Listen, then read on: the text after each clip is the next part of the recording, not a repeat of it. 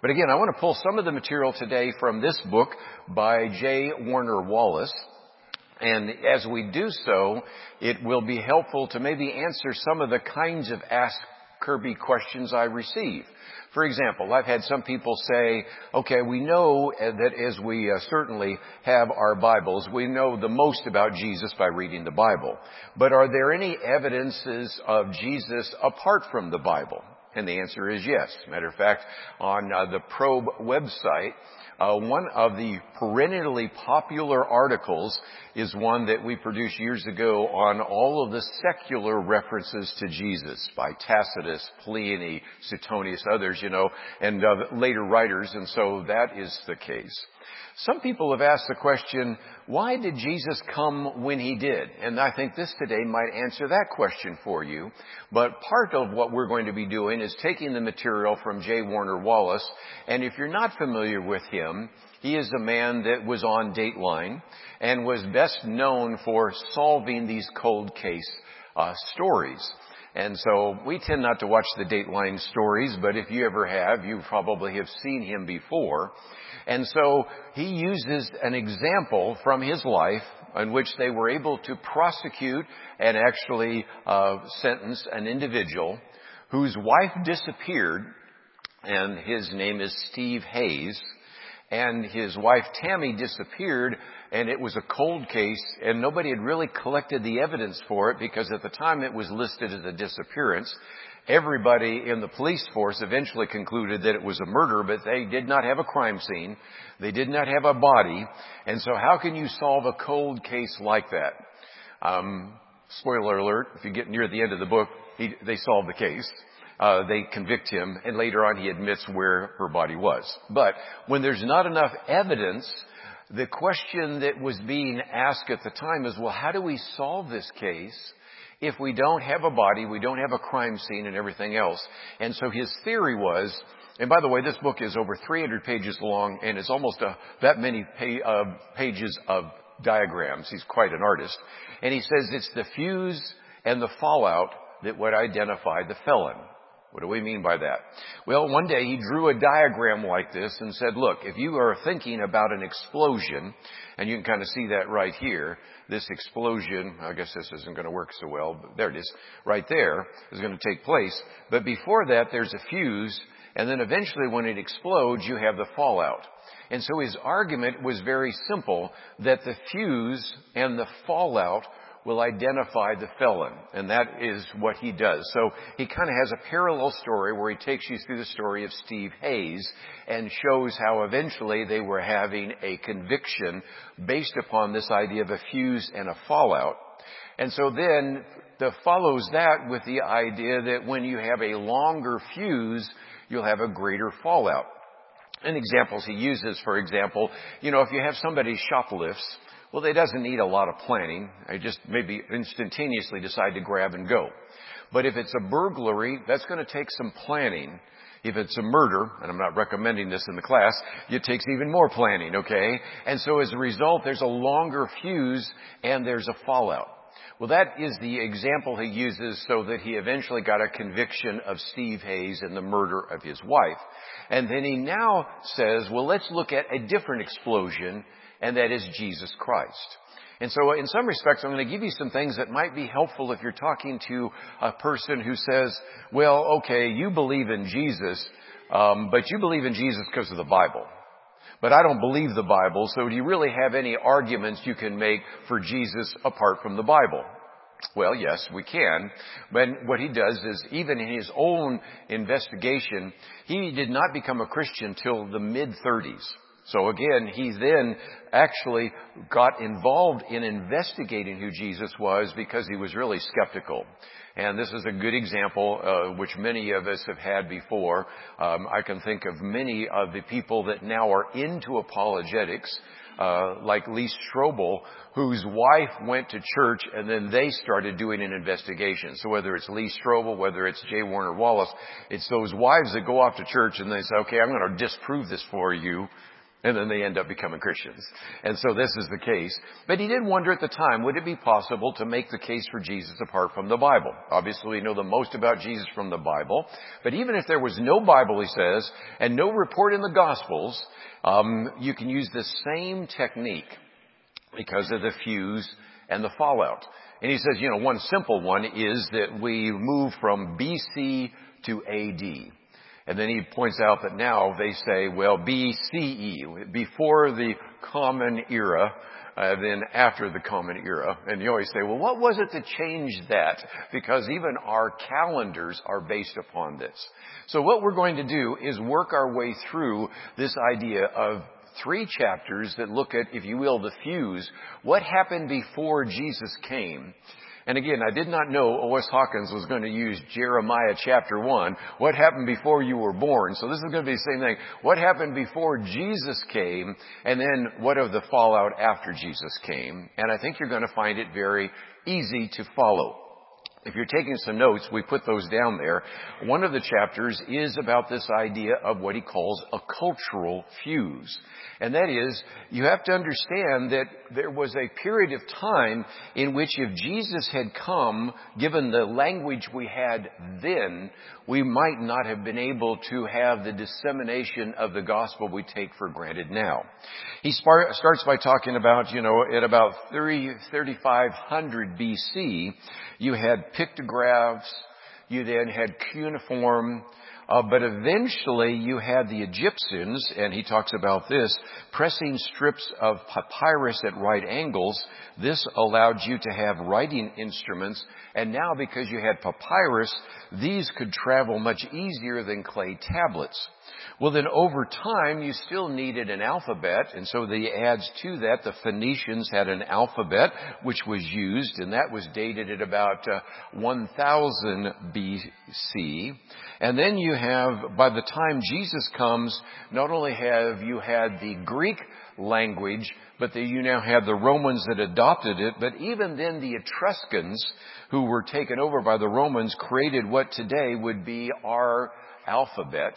And that ultimately ended up in being what is called Koinonia Greek. And that became the language of the region now, because even Jewish people, when they would speak to Gentiles, would use Greek. And of course, our New Testament is written in the Greek. And so he points out that first of all, you had to almost get to that point in time where if the message of Jesus was going to be expanded and distributed as far and wide, you needed language. Well, you needed alphabet, you needed a language, you needed one that would have been universally understood. And so this sort of narrows the time, if you think about it, when Jesus might have come. Well, that was just one of the points here. I could take you through hours going through this. It's a 300-page book, but I'm going to keep it moving pretty quickly because he points out something else. When you start looking at the time period for having a language, you also had a time when much of the world was dominated by the Egyptians. Then later the Persians came in, the Greeks, Alexander the Great. But by the time you got to the Roman Empire, you have a number of things that actually made it possible for the distribution of the gospel. Not the least of which was Pax Romana. There were not wars being fought at the time because all of that was being suppressed by the Romans. You also had the Roman road and the bridges. Those roads, very significant, were developed initially so that you could move troops and armor back and forth, but the Roman road essentially was how the gospel was presented. By the way, Ian's just back from Greece. He can talk about some of the roads that he saw there, and it's fascinating, the one time I've been in Greece, to see the roads that go all the way from Athens, all the way to Corinth, all the way to Philippi, and to recognize, okay, on this road, this is where Paul was, this is where he runs into different individuals, and all of that. That allowed for the quick dissemination of the gospel. You also have, of course, the fact that at that period of time now documents and papyrus were readily circulated, so all of that allowed for the dissemination of the gospel. And then one other interesting thing. It was a period in which originally there was a fair amount of toleration by the Roman Empire. Because as Rome was able to conquer so many other particular groups and civilizations, the decision oftentimes was, well, we'll let them worship their gods as long as they at least pay tribute to the Roman gods. But there was one impediment to all of that, and that were the Jews. They were not going to worship those. And so they made kind of an exception to allow those people in Jerusalem and in Judea and Samaria and that area to have their own gods. And so there was initially, for almost about 30 years, a real toleration first of the Jews, and then even a toleration of this cult at first called Christianity. They may have tolerated it in part because they thought, well, maybe this Christian cult would eventually eliminate the Jews. And so by the time you get to Nero, then you have just incredible persecution, which he talks about as well.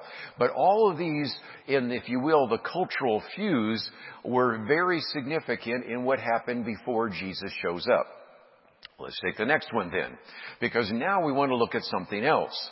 Was Jesus merely a copycat savior? And so this is what you call the spiritual fuse. And I've talked about this in the class before, but it's worth mentioning again. If you go out on the Facebook areas and the internet and other places, there will be people say, well, really what you have in the Bible here is this person constructed as Jesus. There really wasn't a Jesus person, but they just took bits and pieces of some of these other deities, like Apollos, like Mithras, like Dionysus or whatever it might be, Osiris, and so that is the case. And so the idea is that Jesus was a myth. By the way, there's no serious historical scholar or theologian that really buys that, but these myths circulate on the internet all the time. But that's what then J. Warner Wallace does. Let's look at these other particular ideas of some of the attributes of these others that we're seen as maybe myths. And interestingly enough, one of the challenges for that is that in most places, ancient people would adopt the gods of their parents. And yet when Christianity developed, they not only rejected the Roman gods, they also rejected Judaism. And so that stands out as a striking difference. But what he does go through, and I could show this charts because it's pretty detailed, he looks at the characteristics of different so-called ancient deities. And I've mentioned a few of those already. Osiris, the god in Egypt, Dionysus and the Greeks, and Apollos, and all of these, and Mithras, and the Babylonians and all that. And he came up with about 15 different characteristics that at least one or two of them had. Puts them on a chart all the way across. And points out that some have, maybe 7 or 8. Some have 3. But if you go all the way across, there's only one individual in history that's recorded that had all 15 of those characteristics. And that's Jesus. Then he goes back and says, now let's look at some of these heroes. Let's look at Moses. Let's look at Jonah. Let's look at Joseph. Let's look at some of these others, David. And we look at some of the descriptions of them. And again, we see each one of them have certain characteristics. But again, the only one that has all of those is Jesus. In other words, Jesus is the culmination of all these characteristics and all of these descriptions. And so that becomes, if you will, the spiritual fuse that we can use. Then, finally, we'll want to look at one more fuse, and that is the prophecy fuse. And that is very well done. That's worth the price of the book as well. Because he's answered another question I've always had. If you've heard me talk about in the past, matter of fact, a couple weeks ago we talked about messianic prophecy, and I have the little book on messianic prophecy. I've used that to say this would be a good way to, in many cases, use this as an evangelistic tool to talk to your Jewish friends. And if you've gone out and tried to do that, you feel like you might as well be talking to the wall because it doesn't seem to connect. Because they sort of look at that and go, well, I just don't see Jesus in these prophecies. Matter of fact, I'm not even sure all of those were messianic prophecies. And J. Warner Wallace points out something that when you collect evidence, there are clear evidence, and then there's cloaked evidence. And he uses that to say that really there's two kinds of prophecy. There's clear prophecy, and there's cloak prophecy. What does he mean by that? Clear prophecies point to the person of interest from the onset. I'd have to say that if you look at Isaiah chapter 53, which we tend to read at Christmas time, that's very clearly talking about the Messiah. But then there are other passages where they are a little bit more cloaked. They make sense in hindsight. A couple of weeks ago, I talked about Zechariah, for example, and Zephaniah, and some of those prophecies, which only after the fact the gospel writer Matthew, in hindsight, says, well, these were talking about the Messiah. And so maybe, if nothing else, it explains why Jews, even confronted with what I think is pretty clear evidence of messianic prophecy.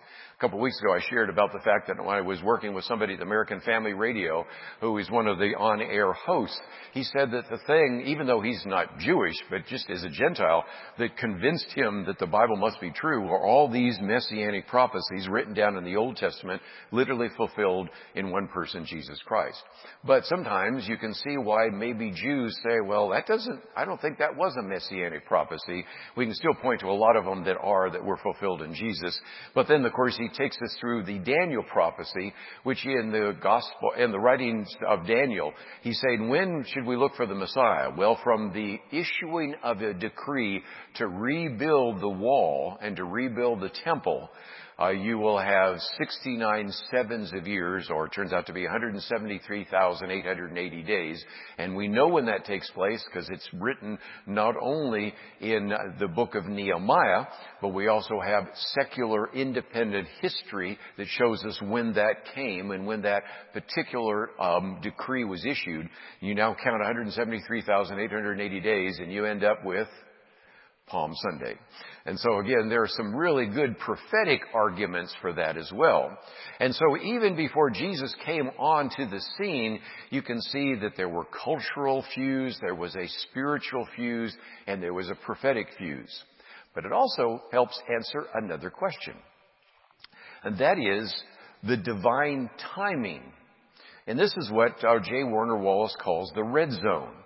If you look at some of the things we've just talked about in terms of culture and spiritual and all the rest, if you just looked at the spiritual red zone, it sort of narrows it down, saying if you were looking for a key event, it probably would have happened between about 350 BCE and 250 CE. But if you add the spiritual event onto the cultural event, that narrows it down even further to 29 BCE to 180 CE. By the time you get the prophecy one, it gets down to just a few years before, of course, when we changed our calendar to 70 CE. And so in this very tiny red zone, something you would think would have happened. What was that explosion? Was it a political event? Was it an edict of government? Was it an act of war? What is a catastrophe? No, it's the birth and death and resurrection of Jesus Christ. So it's a kind of an interesting argument in that regard. But if nothing else, then he moves from there to this very small window as you move all these together. By the way, this takes pages, so I'm going through this very quickly. And if J. Warner Wallace were sitting there right now, he said, you left out? Yeah, yes, I left a lot of out because we're all going to go to lunch here in just a few minutes. But nevertheless, you can see how small a window that is. And even just apart from the Bible, there were a lot of things that seemed to be building for what we will now see as that culmination in the red zone. Okay, so that's the fuse. Now we recognize that then you have the fallout. And I'll go through these fairly quickly as well. The first is what he calls the dissemination fallout. And that is, look at and I'll show you some pictures in just a minute, of all the Christians or actually individuals who became Christians who, as he said, liked Jesus. Because we have this growing band of individuals. You think about this. One of the great questions that was raised even in the book of Acts is this developing cult called Christianity, is this going to continue? And of course, the great rabbi at the time said, well, if it is of God, it will continue. And of course, you have this incredible mass of individuals of the church fathers. You know, Irenaeus, Eusebius, Origen. I mean, the list is very, very long of those. And so you see all these Christians ultimately, who liked Jesus. Then he takes you through all the non-Christians that do, and these would be all the historians, Tacitus, Suetonius. This would be the later historians that were in Constantinople and in Alexandria and other places. And you get this growing body of individuals that all refer back to Jesus. During the program, he spent some time then trying to answer a couple of the objections. One of the objections you get from the non-Christian, and even from him when he was a skeptic, was, well, the story of Jesus changed over time. Except you got a problem with that. We have manuscripts that take us back to the 1st century. So this argument that the story of Jesus changed over time, which has been an argument that Muslims have used. Muslims will oftentimes say, well, I don't trust the Bible because the Bible's changed and the Bible was manipulated. And first of all, that's hard to say because when even he was talking about the Bible that existed at that time, if you will, in the 7th century, we can now do a comparison to the manuscripts we have in the 1st century and say that there was no change. So that kind of eliminates that possibility. Another objection is, well, there were probably different stories about Jesus, and the early Christians eliminated the competing accounts of Jesus. No, because we have, again, documentation to show that that's the case. And if nothing else, we see that the dissemination of the story of Jesus is amazing because he dominates the bookshelves. Here's, for example, just some of the diagrams: Alexander, Origen, Hippolytus, Clement, Irenaeus, Dionysius, and it just goes all the way down. Polycarp, Ignatius, just the individuals who are writing about Jesus and writing about Christianity. Not to mention all the way back, Matthew, Mark, Luke, and John. We don't want to forget them either, but that shows you that.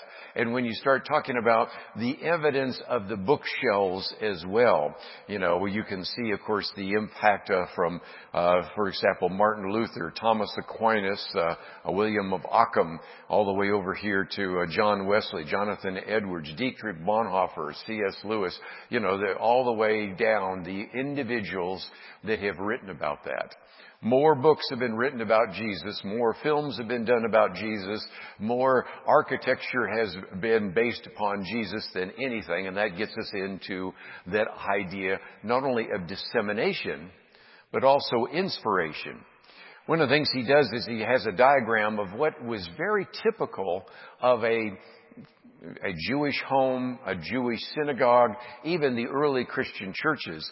But over time, the inspiration of Jesus led to incredible architecture. Here's just one of his diagrams here, reminding you that this was put together by Michelangelo of the Dome.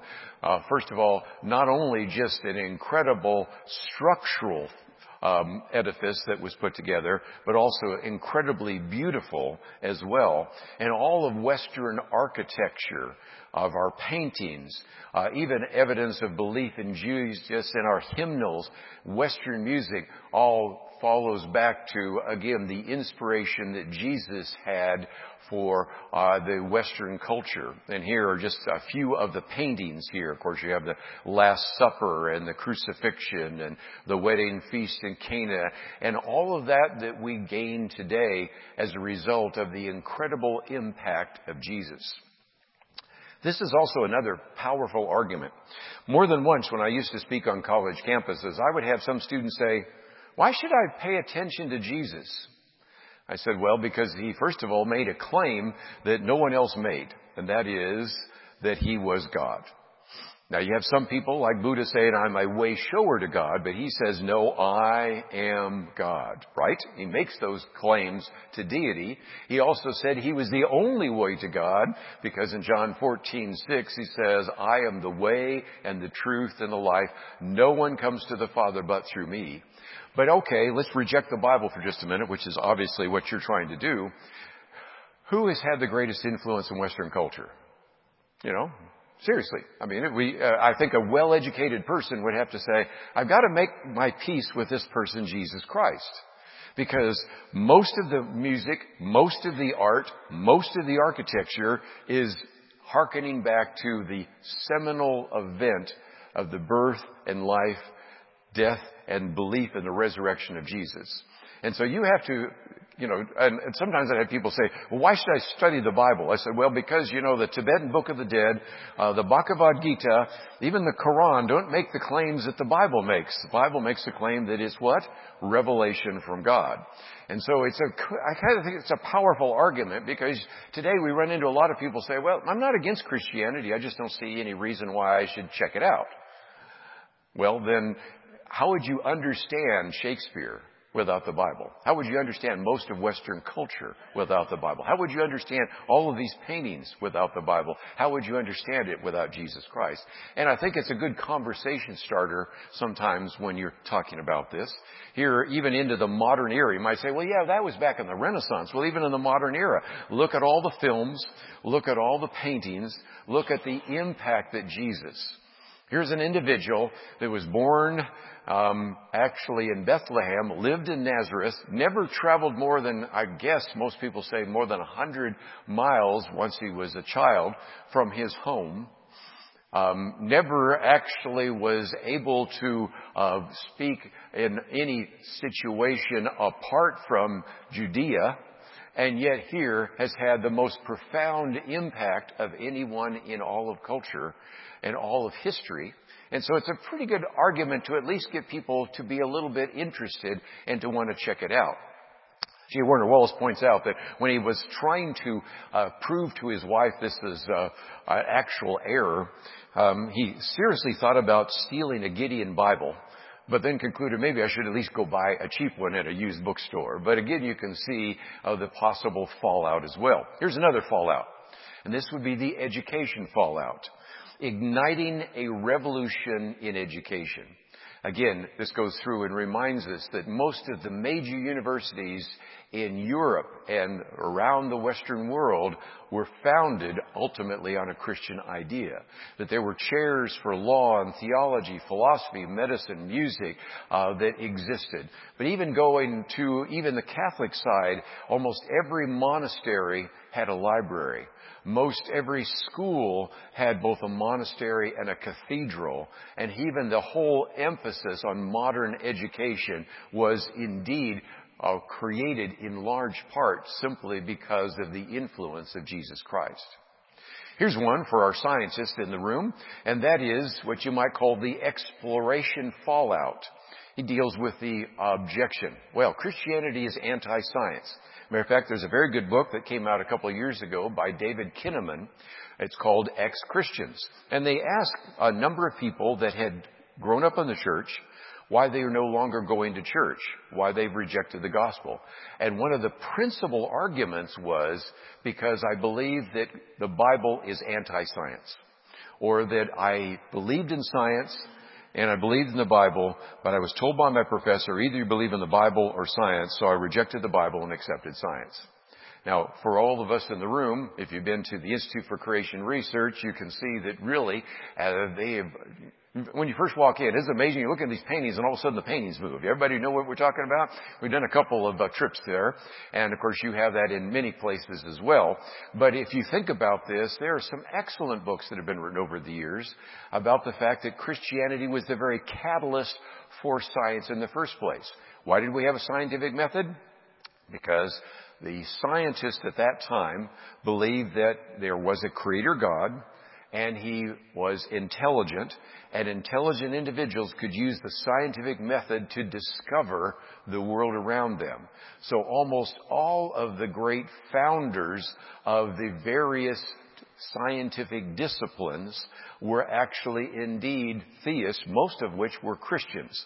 And on the radio show we talked about the other day, he says the father of almost every scientific discipline. He's got a list that would just wear you out. But he also said, well, there are few of them are women. So not only the fathers, but in some ways the mothers of each scientific discipline are all a result of that. And here just gives you a few examples. The father of accounting and bookkeeping, the father of anthropology, the father of paleontology, the father of anthropology, the father of meteorology, the father of that, or a variety of others. And so you see that when you start looking at that, again, the remarkable history that today we have people saying, well, I believe in science, I don't believe in the Bible. Well, most of the founders of science were individuals who were, in many cases, Christians. And even if they weren't Christians, they were at least theists and believed in God. And so again, just some powerful arguments for that as well. Okay, I'm going to keep it moving, but another one is what you could call the exaltation fallout. Now this is a little harder to get our handle on, so I won't spend too much time. But remember how I talked about the fact that you have some particular deities, and people have said, well, Jesus is just a collection of all those. What they point out is that after Jesus came, a lot of people changed their stories about the deities. They either mentioned Jesus or they merged some of the ideas with Jesus or modified them. And so he takes you through some sections on how Jesus is mentioned and then kind of merged into Hinduism. Because you got this idea of Krishna. You know, Krishna is kind of like a Christ figure in Hinduism. And you can see how most likely when the first apostle Thomas made his way into India, that as they heard about that, they sort of made one of their deities, Krishna, into like Christ, so that they could just say, well, we have a belief in all these deities, we'll just add Jesus as one more deity on the shelf. Okay, you also have the modification of Mithras. You have Buddhism mentioning and merging this. And you even have, of course, Jesus, of course, is seen in the Quran. And so you see that even the impact of when these other religions, either that already existed, like Hinduism, Buddhism, or later were created, which would be like Islam, when they came onto the world, they had to make their peace with who Jesus was. So again, another example of the fallout. And so again, here's just one of the diagrams, just showing a little bit of here you have Jesus, and he shows up in Hinduism and Krishna and Mithras and Buddhism and all the rest, because again, so profound that even the religions of the world had to, in one way, either modify their story, merge Jesus with it, mention it, or in some way deal with this. Which I think are all just very powerful arguments for when you're talking to somebody who says, look, I don't really have that much interest in reading the Bible. I really don't have that much interest in Jesus Christ. Why would I even want to know about who Jesus Christ is? He lived a long time ago. You could simply say, I think a well-educated person would want to know a little bit more. And if you have any level of intellectual curiosity, you're going to see first the fuse, the explosion, and then this incredible fallout that has taken place as well. So again, just as I summarized it, the fuse was really just a couple of things. You have a cultural trend, a spiritual trend, and a prophetic trend. And then you see the incredible dissemination of the gospel around the world. We see how it was so influential in imagination. And even to this day, even the architecture in this room is testimony to some of that. In terms of education, all the major universities in the United States were founded ultimately to educate individuals in the gospel. And the first admittedly secular institutions was Johns Hopkins University, after more than 100 universities were established to teach the gospel, or to, in one way, educate people about religion. Then in terms of exploration, you know, how we today owe a debt of gratitude to everything from science and the scientific method.